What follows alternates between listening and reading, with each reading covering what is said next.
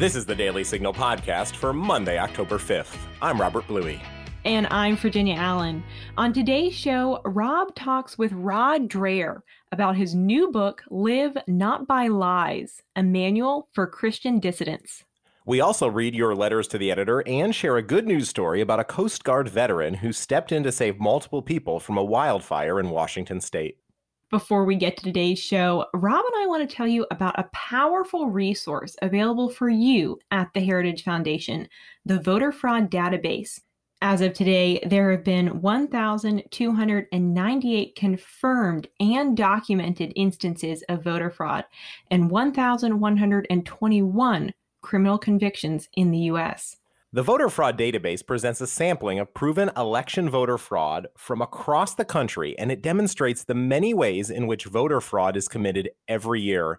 If you have a conservative who is interested in election integrity, we encourage you to check out our database at heritage.org/voterfraud. Now stay tuned for today's show. Coming up next.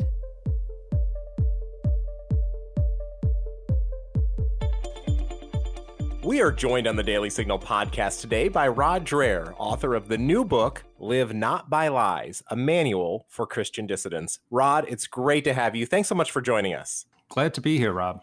Well, first, congratulations on the success of the book. It's already a #1 bestseller on Amazon, and it's certainly provoking some much needed discussion about the situation that we face in America today. You know, I was struck by your introduction and the interviews you've done. You talk about embarking on this project after receiving a phone call from a complete stranger. Can you tell our listeners what it was about that call that alarmed you and led you to write Live Not by Lies? Sure. This was back in 2015, just before the Obergefell ruling. And your listeners might remember that the state of Indiana passed a state version of the Federal Religious Freedom Restoration Act. And it caused corporate America to come down with like a ton of bricks on the state of Indiana. And in particular, there was a little evangelical-owned pizza parlor in small town Indiana, where a TV reporter went and asked the owners, would you cater a gay wedding? And they said, no, that would be against our conscience. We would serve gay customers. We wouldn't cater a gay wedding. And that led to this little pizza parlor receiving hatred from all over the country, death threats of burning them down, and they had to shut the place down. Well, that sort of thing prompted a phone call from a prominent physician in Minnesota. He called me and said that his elderly mother had been watching all this on TV and told him, son, the things I'm seeing happen here in this country now remind me of what I left behind in Czechoslovakia. Now, he said his mom is an immigrant to this country, that when she was a young woman, she was put in prison for 6 years in Czechoslovakia for her Catholic faith. And the fact that this woman in her last years in the land of the free is seeing things happen here that remind her of what she left behind was pretty chilling. And the doctor called and said, look, I don't know you, but I feel like I need to tell somebody. Well, Rob, what I did after that was, I thought, this sounds pretty alarming, but my mother's old too, watches a lot of cable news. Maybe the old lady is really kind of exaggerating.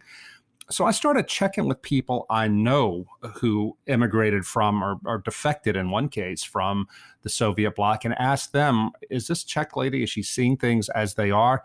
Every single one of these people, Rob, said absolutely. When they're seeing the tyranny of woke culture and cancel culture rise in this country, and they say they can't believe that Americans won't pay attention to them and don't see what's happening.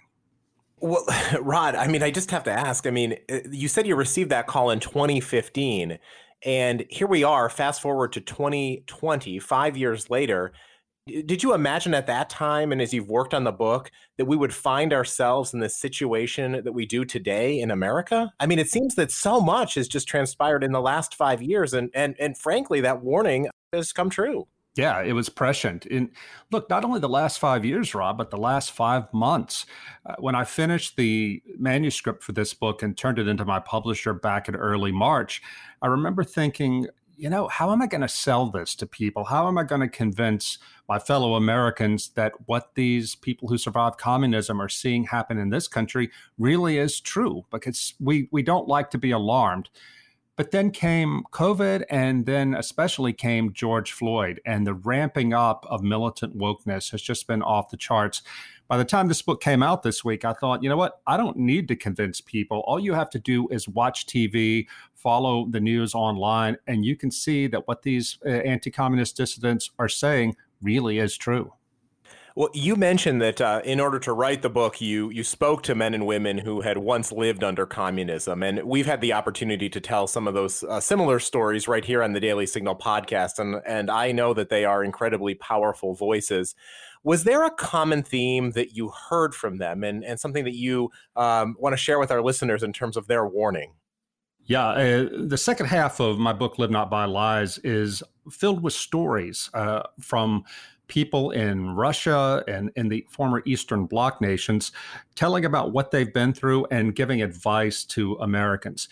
The two most important pieces of advice that I believe they had to offer was, first of all, the importance of solidarity, small group solidarity. I didn't expect this before I went over there, but over and over again, I heard that this kept people from going crazy.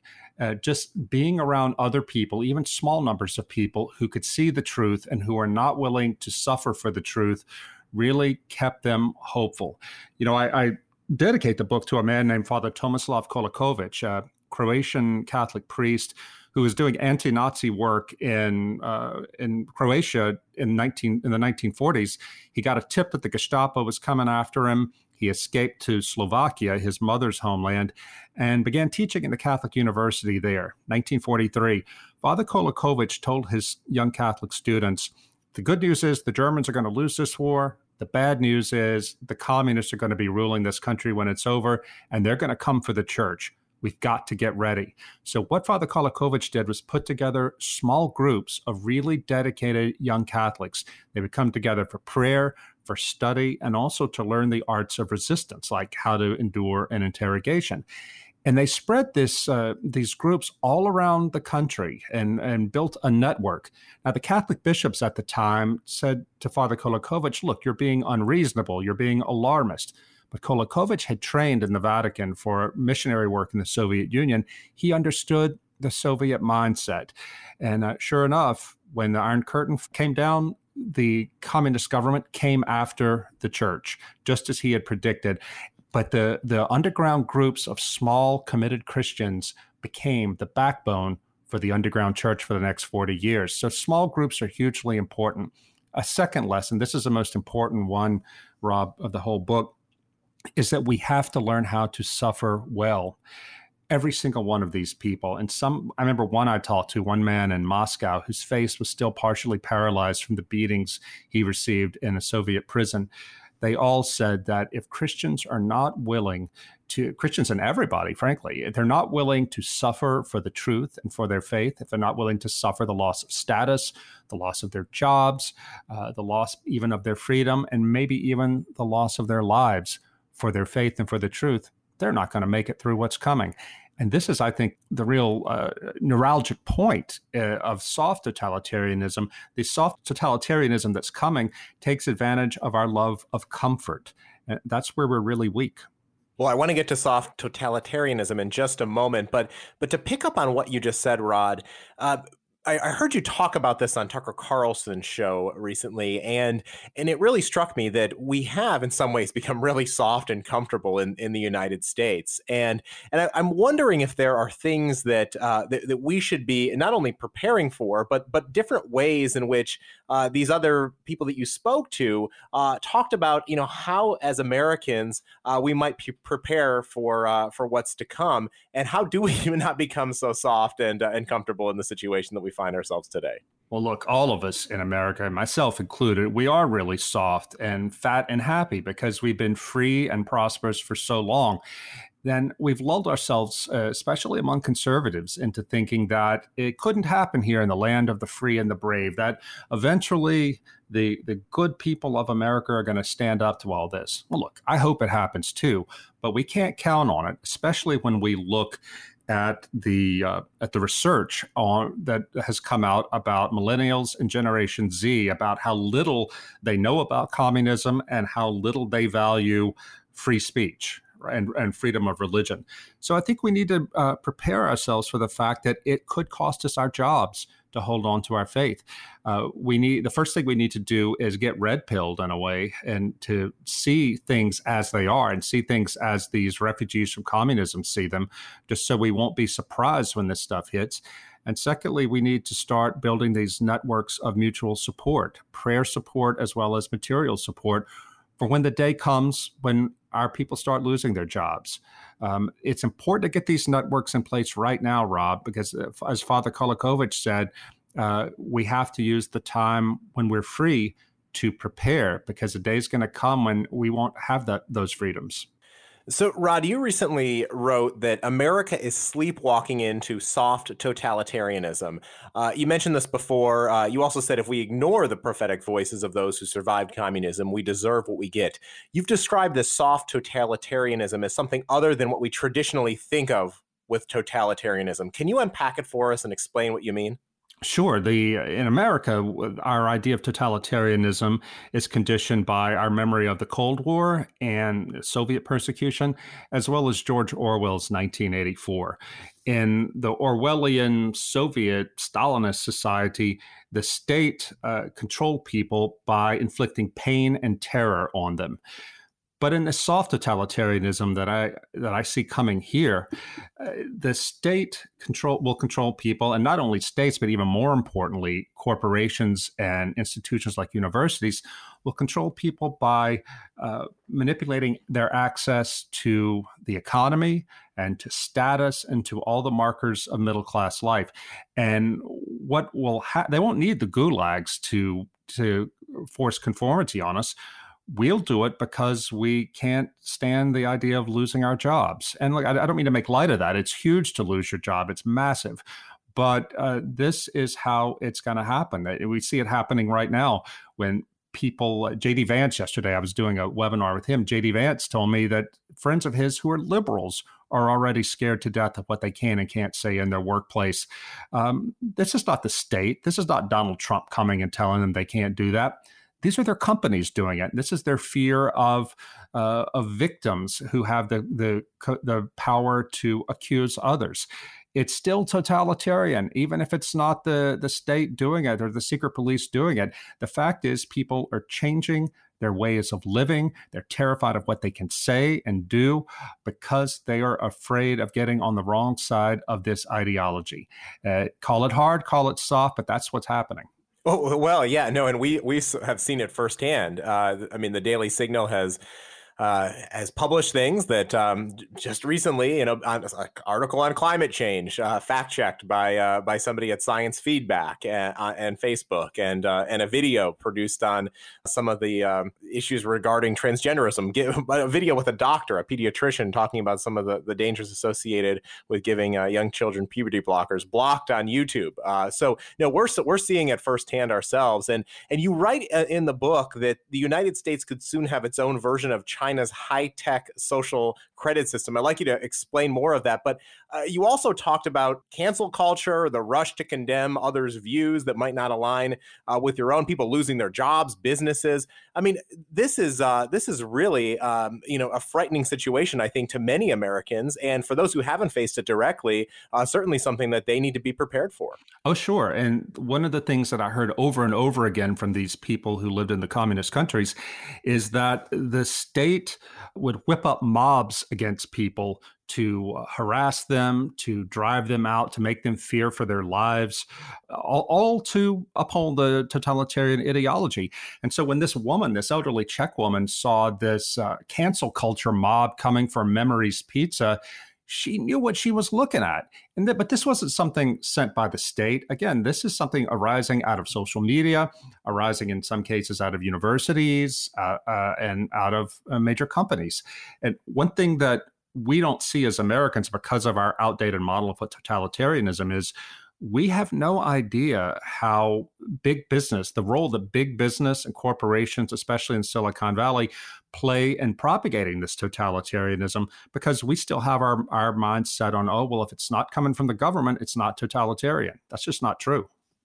Well, and in recent months, I mean, we've certainly seen corporations, sports teams, universities, the media embrace things like Black Lives Matter, the 1619 Project, and critical race theory. It's been dominating so much of our culture of late. We've also seen a forceful pushback, though. I mean, Black Lives Matter recently scrubbed its website of its Marxist beliefs, and the New York Times quietly edited the 1619 Project. President Trump just banned critical race theory from federal government offices. But at the same time, it seems like it's a constant battle we're in. Do you have any encouragement about the recent pushback we've seen from Americans? And what are some of the other steps and advice that you have for them and what they can personally do about it? Sure. Well, yeah, I'm really encouraged by what President Trump did with critical race theory. And that's thanks to the tireless efforts of Christopher Rufo to bring it to his attention and bring it to the nation's attention. But I think these things are fantastic. We ought to stand up and speak out now, no matter what it costs us, because the more we speak out now and pressure our politicians to speak out against it, I hope the Republican Party will find a spine and start speaking out against this sort of thing, the better off we'll be. But I don't want people to have false hope into thinking that this is merely a political problem, that if we just get the right politicians in there and the right judges in there, it's all going to be settled. It's not. This is something that's coming primarily from the culture, and it's coming from elite culture. That's such an important factor because, as I learned in my research about totalitarian movements, they always start with an elite. They never go anywhere until and unless the intellectual and cultural elites seize them first. This is what happened in Bolshevik Russia, and this is what's happening here. You have to pay attention to what's taught in the universities because these people in the universities are becoming radicalized. They're marching through the institutions of society, through museums, through major corporations, and so on and so forth, and through the media, and they are imposing their woke totalitarianism on the rest of us. It's not going to stay only in the elites, but that's where it starts. Rod, I'm so glad that you brought that up. You know, I graduated from journalism school nearly 20 years ago at a very liberal college, Ithaca College in upstate New York. And sadly, I saw then professors guiding students in this direction. Now, I think many of them are probably in leadership positions at these media companies, and we're seeing the consequences of that, not just in the media, as you said, but across the landscape. That's one of the reasons why I decided to help create the Daily Signal. I think it's one of the reasons you wrote Live Not by Lies, why you do the type of journalism that you do. So when it comes to the media specifically, it seems like there's great frustration and also a lack of trust with the media. But what are some of the other things that we as conservatives or Christians should be thinking about doing and using our platforms to spread this message?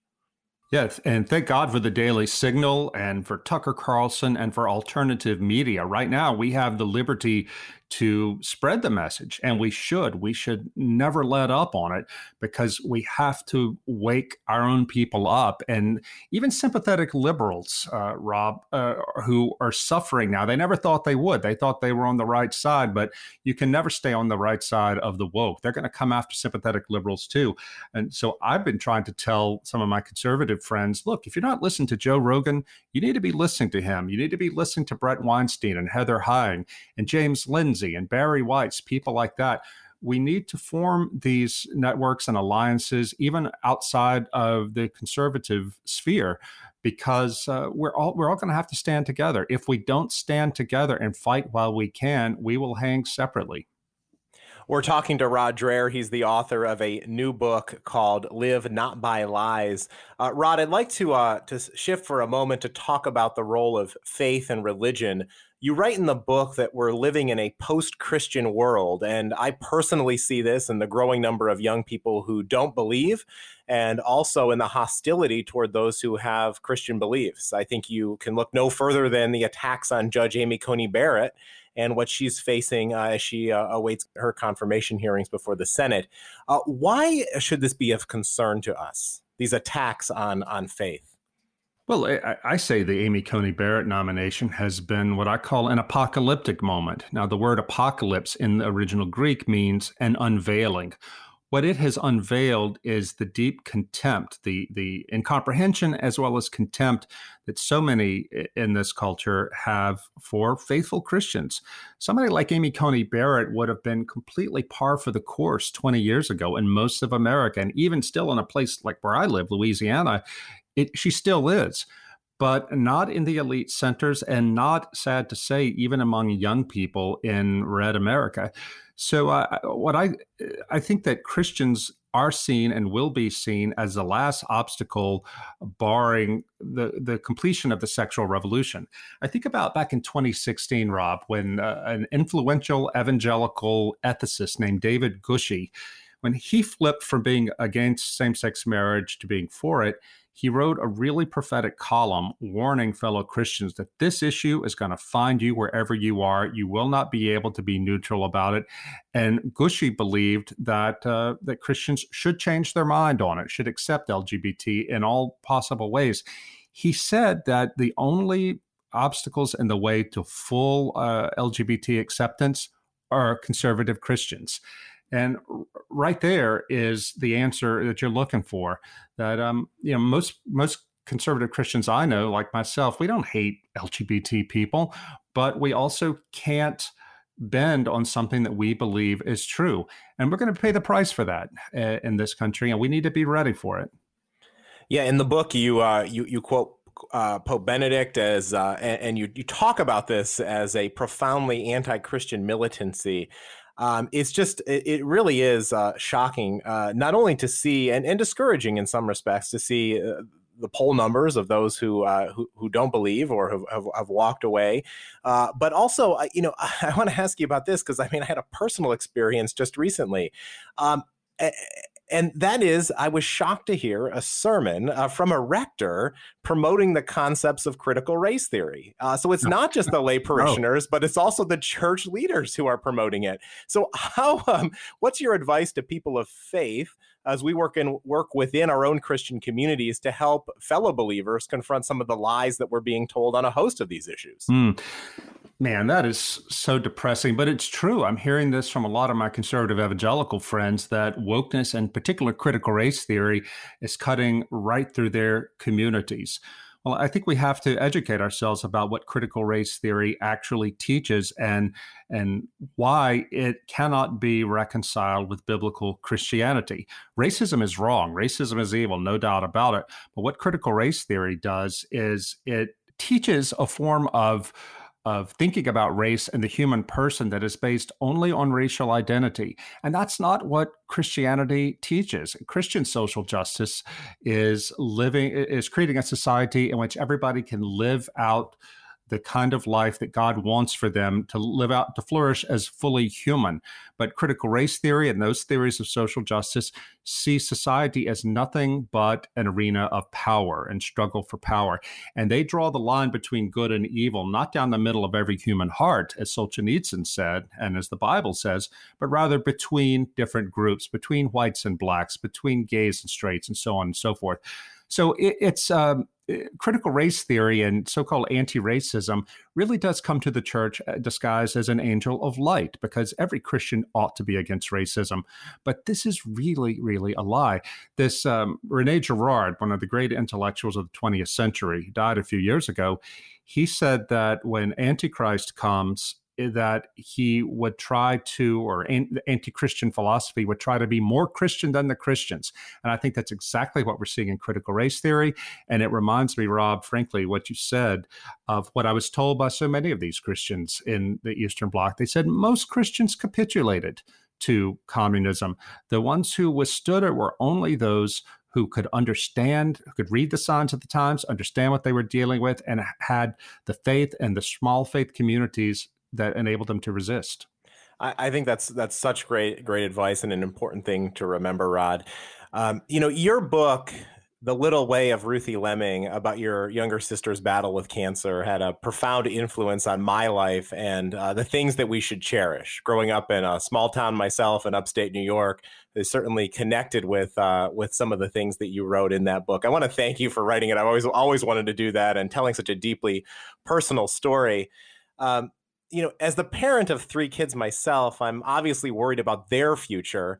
And I would like to ask for what your advice is to parents in particular. How can we raise our children to be critical thinkers and avoid some of the problems that you warn about in Live Not by Lies? Boy, thank you so much for asking that question. There's a whole chapter in my book about the family as a locus of raising resilient dissidents. I profiled the Benda family of Prague. They were a strong Catholic family who raised 6 kids under communism. The patriarch Václav was a good friend of Václav Havel, and he went to prison himself for 4 years. But the family not only resisted communism, but in what is now one of the most atheist countries in Europe, the Czech Republic, they're all still Christians, and their children are Christians. How did they do it? Well, I talk about this in the book, and one of the key things that they did, and this really struck me, was they not only raised their kids to be critical of the society that they were in and how to spot evil in the society that they're in, and they taught them the importance by word and by deed, by example, the importance of being morally courageous, but they also filled their imaginations with the true, the good, and the beautiful. I asked the mother, Camilla, who is now quite old, I said, so what did you do to help your kids with this? She said, well, even when my husband was in prison, I would read to my kids for at least 2 hours a day. I would read them things like fairy tales and classical literature because they needed to understand what was good. They couldn't just be against something. They had to be for something good and true and beautiful. She said, I read them a lot of Tolkien. I said, oh, that's interesting. Why Tolkien? She looked at me, Rob, and said, because we knew that Mordor was real. So that really shook me up and made me realize that, again, it's not sufficient just to tell your kids what's bad in the world and what they shouldn't do, but we have to fill their moral imaginations with the good, the true, and the beautiful so they will have something to draw on.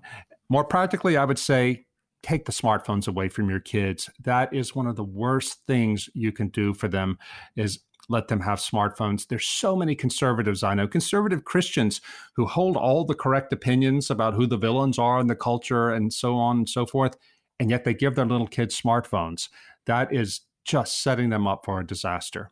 Well, Rod, thank you for sharing that advice. I will take it to heart, and I'm sure our listeners will as well. I want to encourage our listeners to check out Rod's book. It's called Live Not by Lies. Rod, I also want to give you the last word on today's interview. Any closing thoughts you'd like to share with our Daily Signal podcast listeners about the book or other things that you'd like to pass along? Well, I end the book on a really hopeful note. I talked to a young man in Bratislava, a young photographer named Timo Kriška, who was a toddler when communism fell. So he was raised in freedom. He had privileges that his parents and grandparents couldn't have imagined. But he said he was really unhappy in all this because he never could seem to get enough success or get enough money. He started a project where he went around his country talking to elderly people who had been in the gulag for their faith and just trying to find out what their experiences were like. Timo told me that he realized that these people who even today didn't have much of anything, but they were so serene and so happy because their time in prison had taught them that there is nothing more important than the love of God.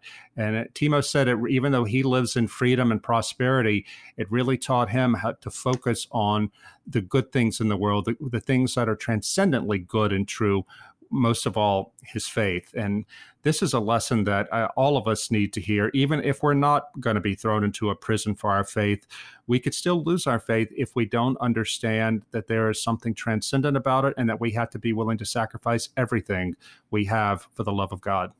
Rod Dreher, thanks so much for sharing that with us. The book is called Live Not by Lies. Again, encourage you to check it out. Rod, thanks so much for joining us on the Daily Signal podcast. Thanks for having me, Rob. It was great.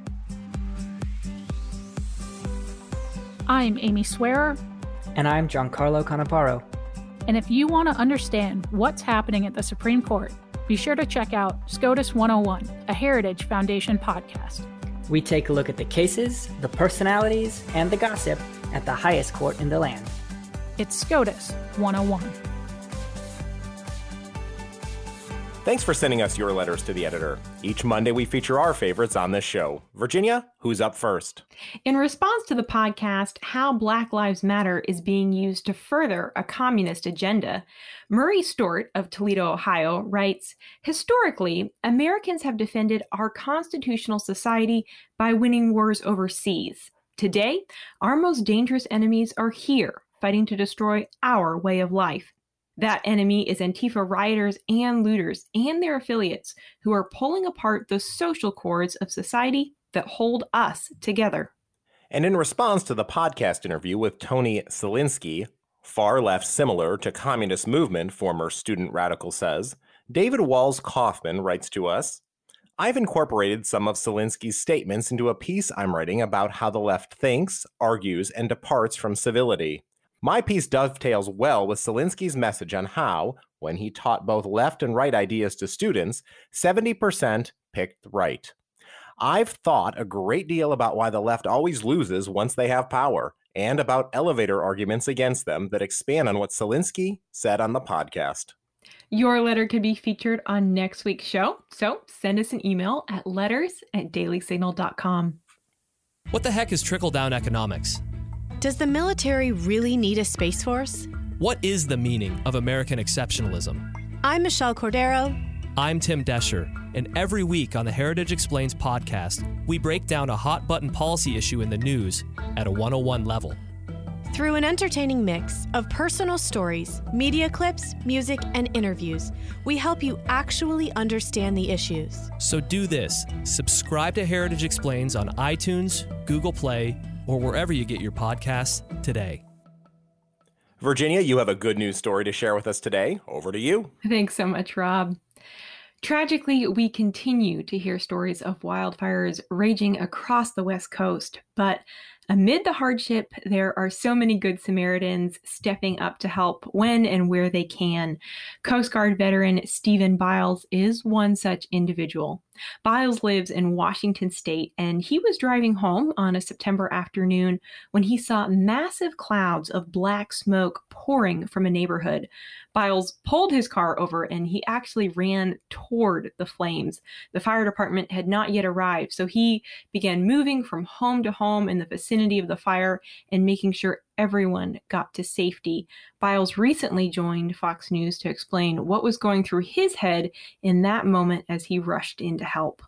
So as I approached the first home there where the fire was growing in the backyard, there were other neighbors and bystanders that were panicking, and it was a very frantic, chaotic situation. When I approached the back of the house, there was a neighbor there who was trying to put it out with a garden hose. I ran to the front of the house to try to get the hose on for them to get some water. It was a very, very chaotic scene, and I could tell that something had to be done very quickly, and that I needed to make sure that those homes were all cleared out.